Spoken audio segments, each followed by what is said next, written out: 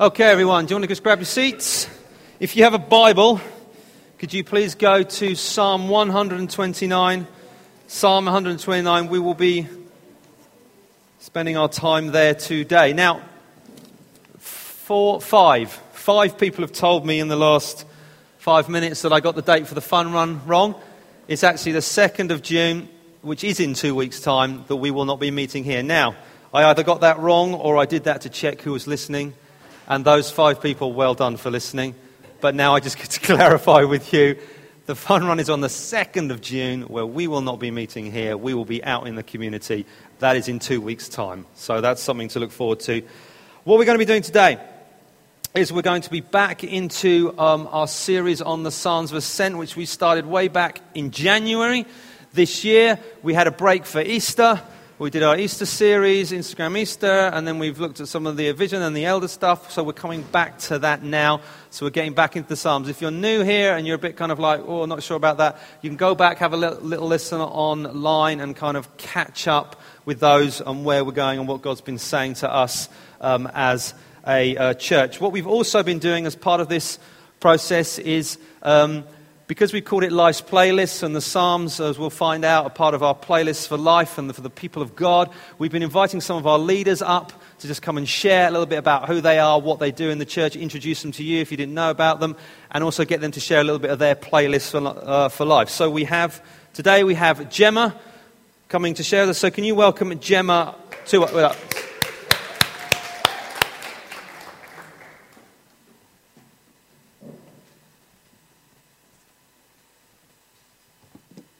Good morning. As Stuart said, my name is Gemma. I'm married to Pete, who's taken one of our boys out to play, Calvin, who's 2, and this is Noah, who's 4 months, who's going to help me. And we've been a part of Real Life Church for the last 4 years, and I get to look after the youth, which is school year 7 up to age 18, which is brilliant. I really enjoy doing that. For work, I was a secondary school teacher for the last 10 years. I teach A-level psychology, and I'm a head of year, so helping out with the pastoral side of school life. But after I had Noah, I decided that I didn't want to return to teaching, so I am now at home with my 2 boys. So, my playlist, what I'm listening to. When I was thinking about this, I thought the places that I listen to music at the moment are either in my car or in my kitchen while I'm entertaining children or doing jobs.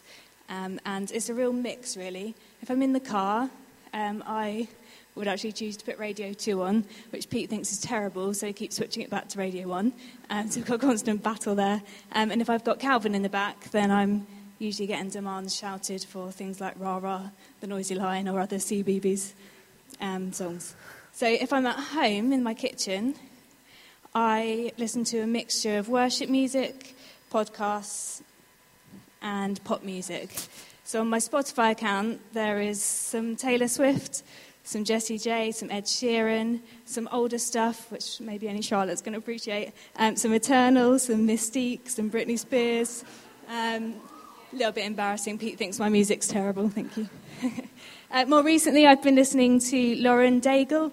I really like her songs. I like that the lyrics are full of truth in there. I've also got some musical theatre on there, and I admit to having a bit of a long-term loyalty to Boyzone, because they were my first ever concert that I went to.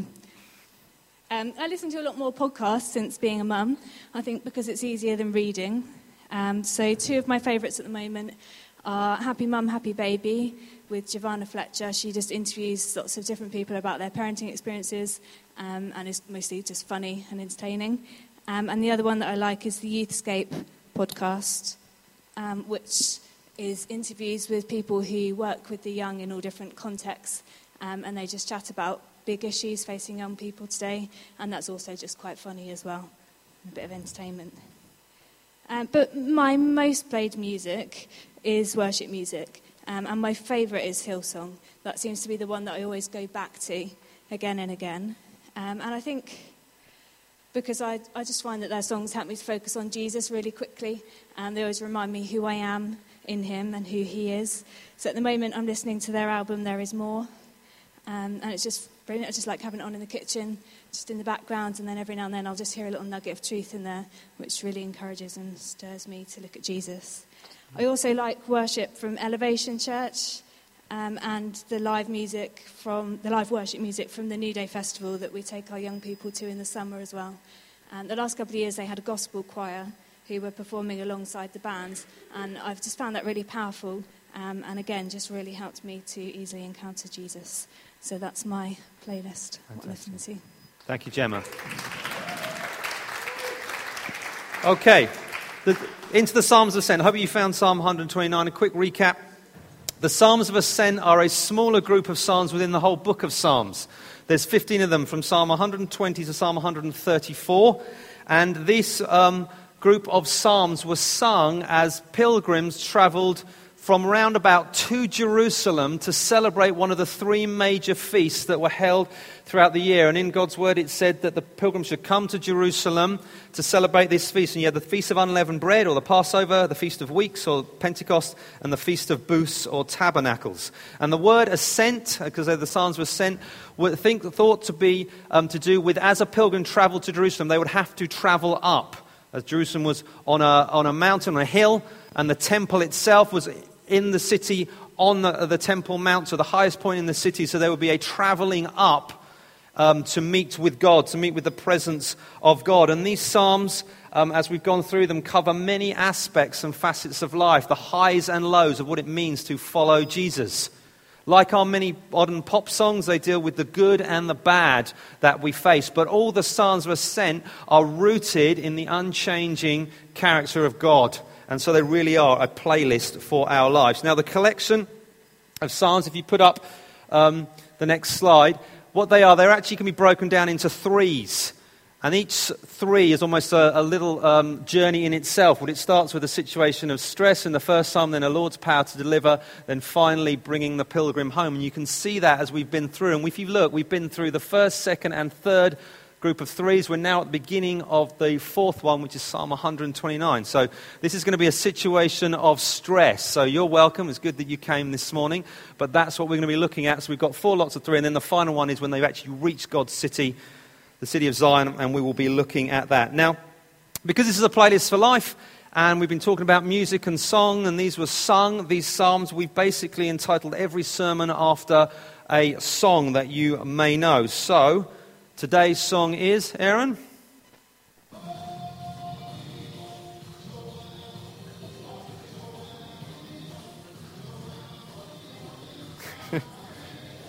Okay. This is... What's the name of the song? Give Me Hope, Johanna, by Eddie Grant. This will date so many of you. What year was that released in, please? I haven't heard it yet. Not 82, not 85, not 87, not 86. Still don't think anyone said it, but I'll say 88, put you out of your misery. 1988. Now, for those of you who aren't familiar with this song, quite a popular song at the time, this was a song against oppression.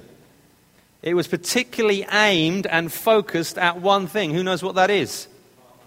Apartheid. The system of government in South Africa from, I think, 1948 all the way up to the early 90s. It was about segregation of the whites from anyone else. And Johanna, in the title of the song, was only a reference to Johannesburg, the principal city of that country. And that whole sort of era of segregation was a very dark time in South Africa's history. And then in 1990, Nelson Mandela was freed, who had been in prison for many years for protesting against apartheid. The apartheid was officially repealed, I believe, 1991. And then in 1994, there were democratic elections. And that nation began its healing process. But the song was a song about oppression, a song against oppression. And what we're going to look at today is a similar song. A song against oppression. But this was a song against the oppression of God's people. So we're going to read Psalm 129 and look at that whole area. So can we have it up and I will read it out to you. It begins, verse 1. Greatly have they afflicted me from my youth. Let Israel now say. Greatly have they afflicted me from my youth. Yet they have not prevailed against me. The plowers plowed upon my back. They made long their furrows. The Lord is righteous. He has cut the cords of the wicked. May all who hate Zion be put to shame and turned backwards. Let them be like the grass on the housetops, which wither before it grows up, with which the reaper does not fill his hand, nor the binder of sheaves his arms. Nor do those who pass by say, the blessing of the Lord be upon you. We bless you in the name of the Lord. It's always fascinating to read through the Bible systematically or study a bit of scripture systematically, because it's amazing what it throws up that you have to deal with. So we've got something that we're going to have to look at today. The big idea of today's sermon is that God's people will be oppressed, but God's justice will prevail and their enemies will be defeated. That God's people will be oppressed, but God's justice will prevail and their enemies will be defeated. Let's talk a little bit about this psalm. This is often referred to as an orphan psalm because it has no known author. Many of the psalms have authors after their name, David being the key one of those. This one has none. But if we look at the structure of the psalm, it's got quite a brilliant structure that has been designed by the psalmists as they were inspired by the Holy Spirit. It begins and ends with a double statement. First couple of lines, last couple of lines. The first one is all about survival and suffering, and the last one is about life without blessing. If we then move in from the outside, like concentric circles, we find two images, two agricultural images. One is about ploughing, verse 3, and then in verse 6 and 7 we look about reaping. There's one about reaping as well. Ironically, in this one, the reaping does not lead to a harvest, which reaping usually does. So there is a negative connotation. And then right at the center of the psalm, verses 4 and 5, there is another double statement about how the Lord cuts the cord of the wicked and puts to shame those who are his enemies. So you have double statement at front and back. We've got one in the middle, and then in between those are two agricultural images that we will go through. And so I want to break this psalm into three sections, and we'll go through each one at a time. The first one is recollection, the second confidence, and the final one judgment. Let's look at the first section, recollection. This psalm begins with a double statement and then the agricultural image. It begins greatly. This refers to frequency. This term refers to repeatedly, time and again, often. And so he's saying something is happening a lot. Then what did it say? I have been afflicted. This means to cause pain and to cause harm to someone. And if you're on the receiving end, you are the one being harmed. You are the one being hurt. You are the one who pain is being caused you. And it is happening a lot because it says greatly at the outset. It says, greatly you have afflicted me from my youth. So this is something that has been happening their whole life. Something that has been going on and on and on. And to emphasize this, it's said twice. In the Bible, when things are repeated, it is for emphasis. The classic example is when they describe the Lord, they say, holy, holy, holy. They did it 3 times to really get the message across. So in repetition here is putting emphasis on it. There is something that has been going on. And we see sandwiched between them, it says, let Israel now say. So we know who they're talking about. They're talking about the people of Israel. The people of God are speaking this out. And they're saying, it's happened a lot. We've been caused pain and harm. And it's been since our youth. But in the midst of that, it says at the end there, a note of hope, yet they have not prevailed against me. Despite opposition, foreign governments, enemies outside, they haven't ultimately destroyed the people of God. They haven't prevailed, yet they have been through a sustained period of affliction, time and time again. And then it uses this image, a graphic image, about the plowers plowing on their back. Now, if you ever watched a plow, what it does, a plow has these great large, I guess you can describe them as knives, blades that cut into the soil. And as you drive them into the soil and push forward, they cut the soil open and they turn it over so you can plant seeds. And if you're doing that on soil, great, that's good. If you're doing that on people, bad. And they're saying this has been like on our back. So you've got images of people lying down, one after the other, many, many, many. And a plow is being driven over them, cutting them open, turning them over. It is a horrific image if we dwell on it. And that's what it's saying, what it's been like. We have been afflicted in such a way that it feels like a plough is being driven over us. We are being cut, we are being turned over, we are being devastated as a result. And this is an image we find in the prophetic literature in Micah, and again it's repeated in Jeremiah, where it talks about the people of God being under oppression like they are being ploughed over, because people have come on them and caused them great pain and great affliction. And if we follow the history of the people of God, this is something that has happened since their inception. This is not an exaggeration on the behalf of the psalmist. If we go back to Egypt, where the people of God as a nation began, you've got Abraham, Isaac, Jacob, 12 sons. The one we kind of really know, Joseph, goes down into Egypt. We have all that Joseph story we've looked at. And then they grow into a mighty nation in Egypt. But what happens?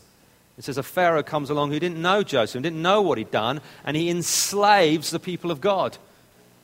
Where we have the whole story of Moses who has to come and say, let my people go because they are under oppression. So from their very birth, the people of God have been oppressed. And we have the horrific story of the drowning of the babies in the Nile under a wicked tyrant Pharaoh. And then we follow the people of God out of Egypt. They are delivered, but they're into the wilderness.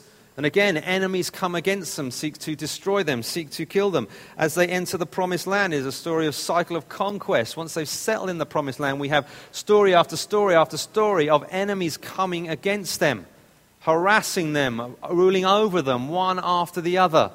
God raises up deliverers, but it happens again and again. And then eventually you kind of get towards the end of the time in the promised land, and you have the destruction of the northern kingdom and you have the destruction of the southern kingdom by Assyria and Babylon as they destroy God's people. So it's been something that has just been part of the history of God's people to be oppressed. And then we go into the New Testament and we find Jesus comes, and what happens to him?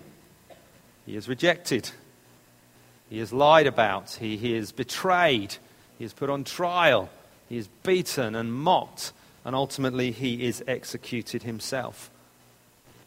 And then we see this history of the early church that comes through persecution. We see the martyring of Stephen, who was killed. We see as the church grows and multiplies, oppression comes against them and against them, against them. James, the brother of John, is killed. Paul himself, the Apostle Paul, goes through many persecutions, points in beating and stoned. You read his kind of account in one of his letters to Corinth about, I've been lashed, I've been shipwrecked, all these things have happened to me for trying to preach Jesus and tell others. And if you go through the history of the church, there have been time and time again when oppression has come against God's people in different guises, different forms. I went on to the website of Open Doors, which is a global charity whose aim is to raise the awareness of persecution against Christians around the world. And it's got a list on there of nations, and they're all graded by level of opposition, persecution. The top one being extreme. That's how they grade. That's the top one, and it kind of categorizes down. They rank 10 nations around the world right now where Christians are facing extreme persecution. North Korea, Afghanistan, Somalia, Libya, Pakistan, Sudan, Eritrea, Yemen, Iran, India, and Syria. This is what it's like now. We live in a bubble here in the West, but we are removed from that. But there are many places around the world to do what we do today, to meet in a building, public, tell everyone where we are, and sing and shout about Jesus would end up in our arrest or even death. But this is the story of God's people. They have been oppressed since the beginning. Let's move on to the next section, verses 4 and 5. It was hinted back, I think it was verse 2, where it says, they have not prevailed against me.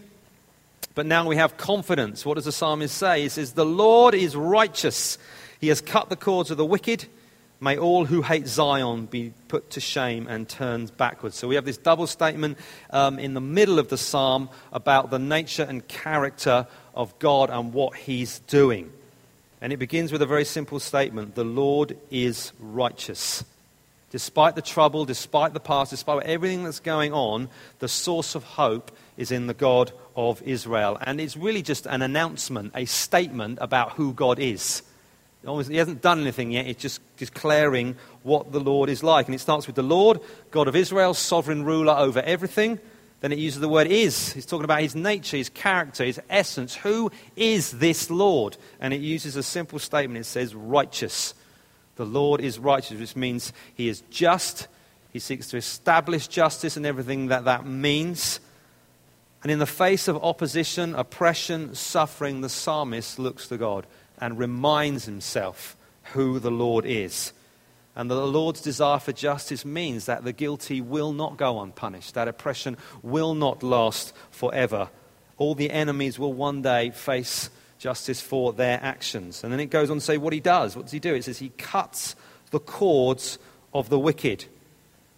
And this has a kind of multiple images. You could imagine the plower who's plowing the backs of the oppressed. The plow would have been drawn by an animal, an oxen or something like that, a donkey, and you can imagine the cords being cut. If the cords are cut, the animal goes free. What does the plow become? Useless, ineffective. It cannot move. The oppression stops then. So the Lord is the one who cuts those cords. It could also be just the fact that slaves were maybe shackled or held after them, and if the cords are cut, if their bonds are broken, they are then to go free. But the result is the same. There is a freedom that comes. Because the Lord is righteous, those cords will be cut. And the wicked will no longer have their slaves, will go on to do their evil works. And then it goes on and talks about his enemies. It talks about those who hate Zion.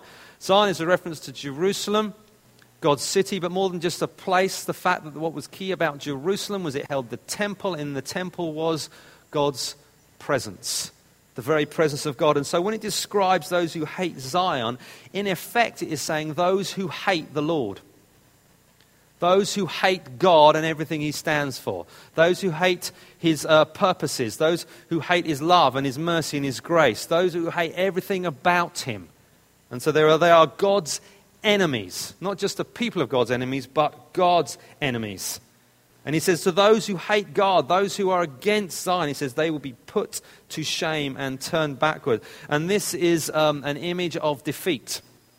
This is an image of humiliation. This is an image of turning back, whether it's a military rout, maybe they come forward in their armies, but they are utterly devastated before the Lord, or maybe even a political one. They're trying to use machinations and political intrigue to kind of get one over on God's people, but their schemes will come to nothing.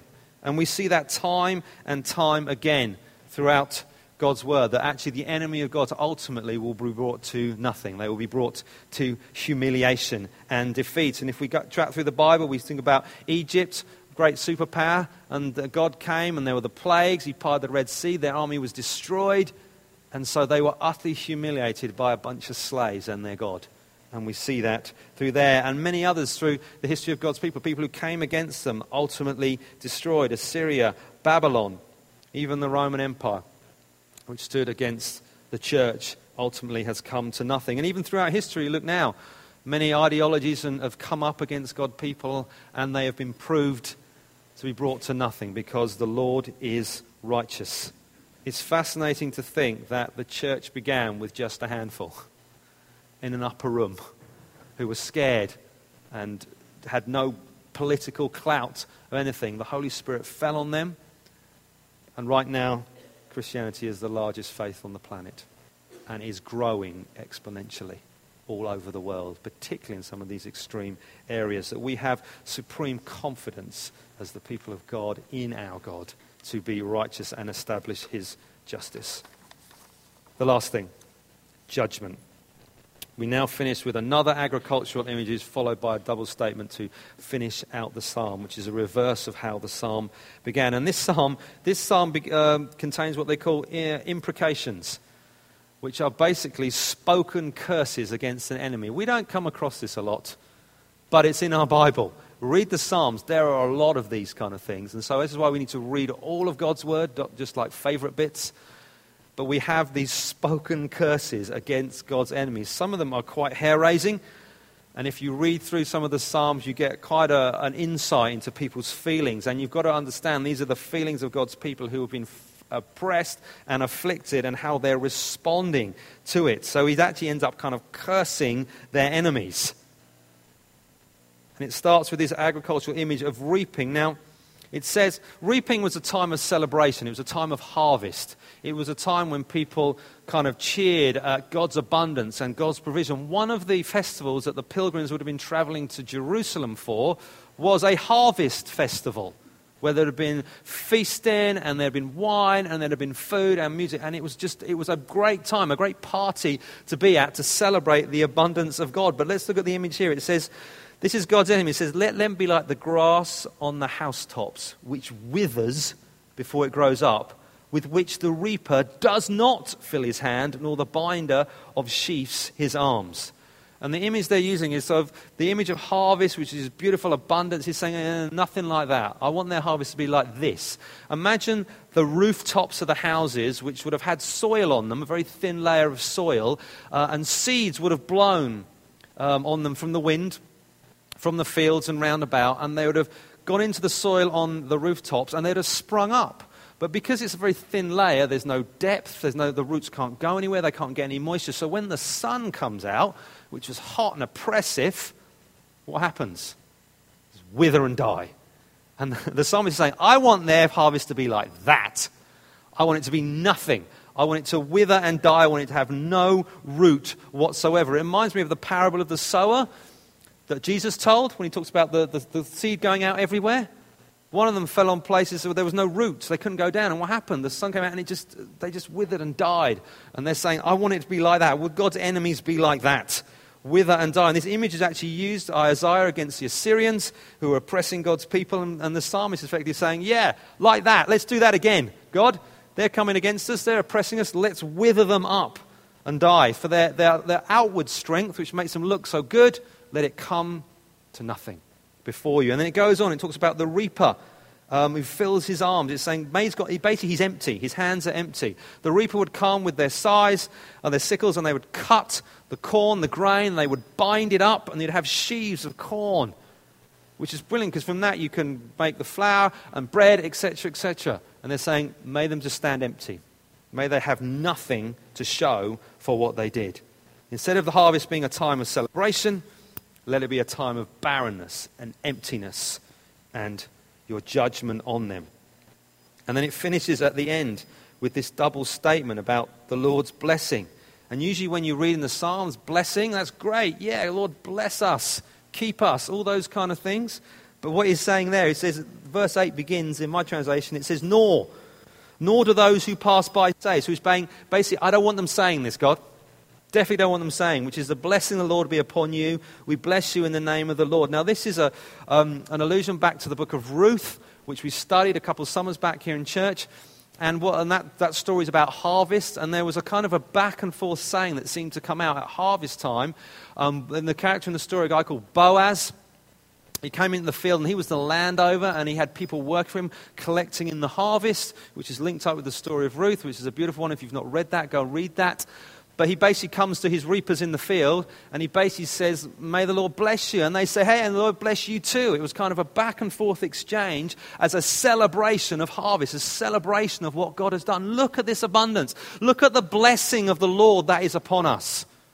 And the psalmist is saying, I don't want them saying that. Let me be really clear, God. We say this because when you're good and we say the harvest is there, I do not want the enemies of the Lord saying that. I want them to have nothing at harvest. I want them to look at their harvest and just be like, nothing to say. Nothing to say. We can't say anything about blessing. We can't honor anyone. We can't, because there's just nothing there. It has all come to nothing. And so the end of this psalm ends with that note of kind of judgment on God's enemies. I want everything they've got. I want it just to come to nothing. Okay. What can we learn from this? Let's put some things together. 3 things just to finish that we can learn from this. Number 1 is the reality of oppression for God's people. The reality of oppression from God's people. From beginning to end, this psalm points out that there is pain and suffering and oppression for those who follow God. Those who follow God. The people of God have known it since their inception. We read it through the Bible. Old Testament and New Testament, this is what happened. And there is suffering right from the beginning. And there is graphic image used in the terms of the ploughing and ploughing people back to underline that. And it's part of living in a fallen world. We have an enemy who seeks to kill and destroy us. He wants to destroy the church. He wants to destroy God's people. He wants to destroy everything that God would have for you. He wants to destroy your homes. He wants to destroy your marriages. He wants to destroy us as a local expression of that. And he's always been after that. And as a Christian living in this fallen world, you will suffer. You will suffer. You will face oppression. Now, because of us in the West, where life at the moment generally is okay for Christians, we have a certain amount of freedom in society to say and do things. We can kind of live in sort of a, well, everything's kind of all right. But there are many, many, many places around the world where this isn't the case. This isn't the case.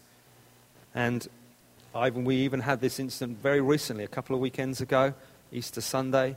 There were attacks in Sri Lanka where terrorists attacked hotels, but they also targeted churches on a Sunday morning, Easter Sunday, Resurrection Sunday, and bombs went off in churches, and many, many, many died.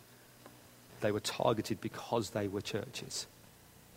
And many people went home to be with Jesus on those days. It happens all around the world. If you're not familiar with it, I'd encourage you, just go and have a look at the Open Doors website, just to think about some of these things, dwell on them, because the danger is we live in it here, and we can think of oppression only in our Western context, which can come in a little bit. Maybe you get ostracized, maybe you get passed over for promotion, maybe people talk about you behind your back, which is not great, but actually there is a whole deeper level that many followers of Jesus are facing right now and will face all over this world, and we just have to be real about that, and that is our inheritance as the people of God in this life at least. The second thing is the justice of God. In the face of darkness and oppression, we look to the one who is righteous, the only one who is truly righteous. And we can trust him and know ultimately all injustice and every evil will be punished one day. All of it.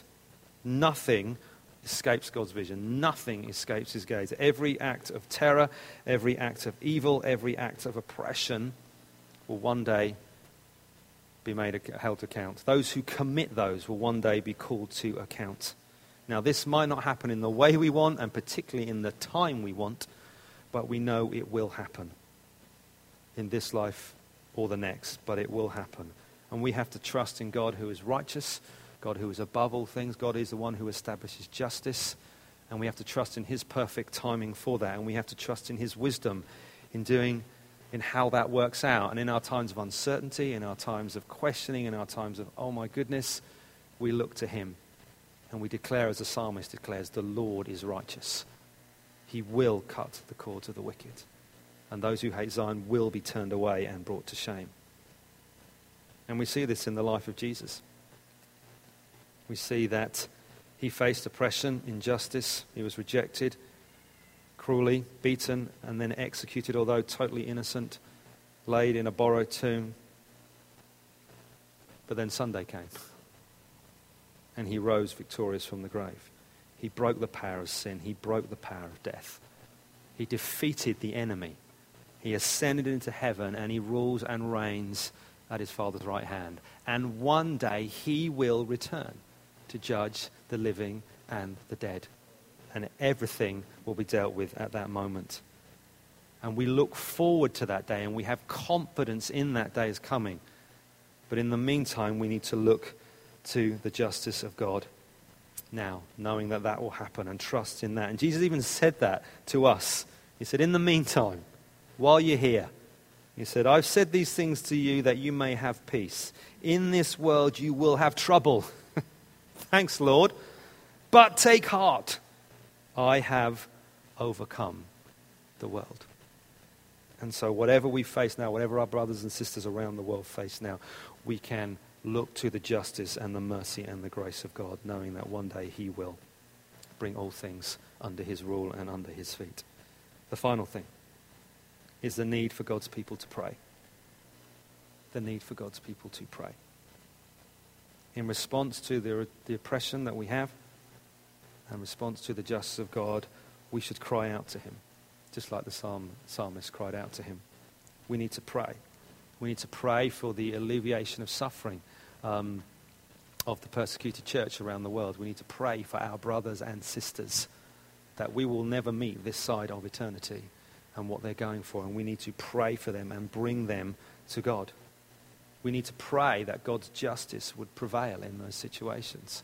We need to pray that there would be an establishing of justice in those situations. We need to pray that oppressive governments, oppressive regimes would be torn down in Jesus' name. We need to pray that they would come to nothing, as they have through all of history. Those tyrants who've been raised up, ultimately they are brought low. And we need to pray for that as well. And we need to pray for God's enemies to be defeated more and more. And there are places around the world particularly to bring to God and say, Lord, would you move in justice and in power? And often we can stand back and be overwhelmed.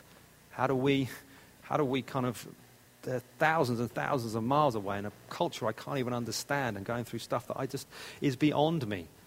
We cry out to God and say, God, you move, you know. Raise up more leaders to lead your church. Raise up more men and women who will persevere in times of trouble. Lord, bring low those who would stand against you, all your enemies. We know ultimately they will be brought low and destroyed, but actually in the meantime, Lord, we pray, and we pray that the church would multiply. It's fascinating in church history that some of the places where the church multiplies fastest and most effectively are the places where it's facing most persecution and suffering. I don't quite understand the logic of that, but in God's grace and God's mercy, that's where he seems to be working. I wonder if you ever prayed for church growth in this country, if you're actually praying for God to bring persecution on the church here. Might make you rethink your prayers slightly, like, okay. But that's how God seems to work. So I want us to pray this morning.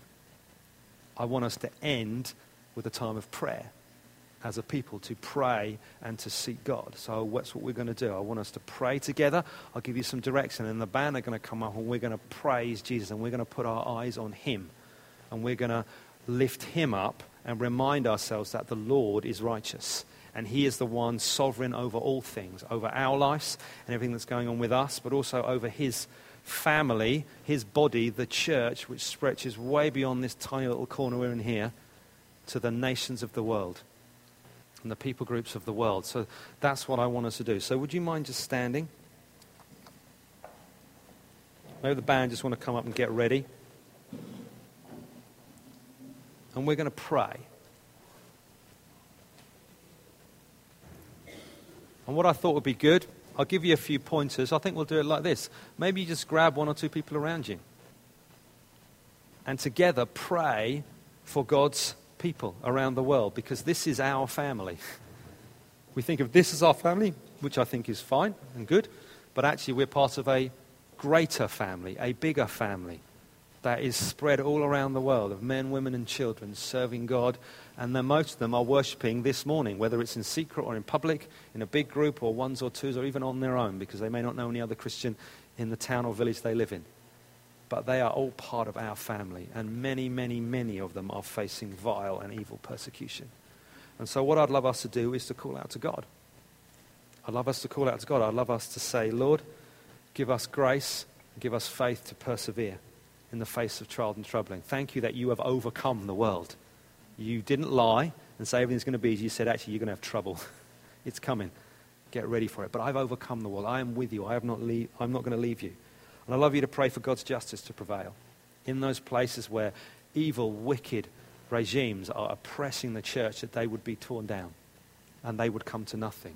That the men and women involved in them would actually repent of their sin and turn to Jesus. And we pray that God's enemies would be defeated and the church would multiply and grow. So why don't you just get into twos and threes with someone around you and just pray.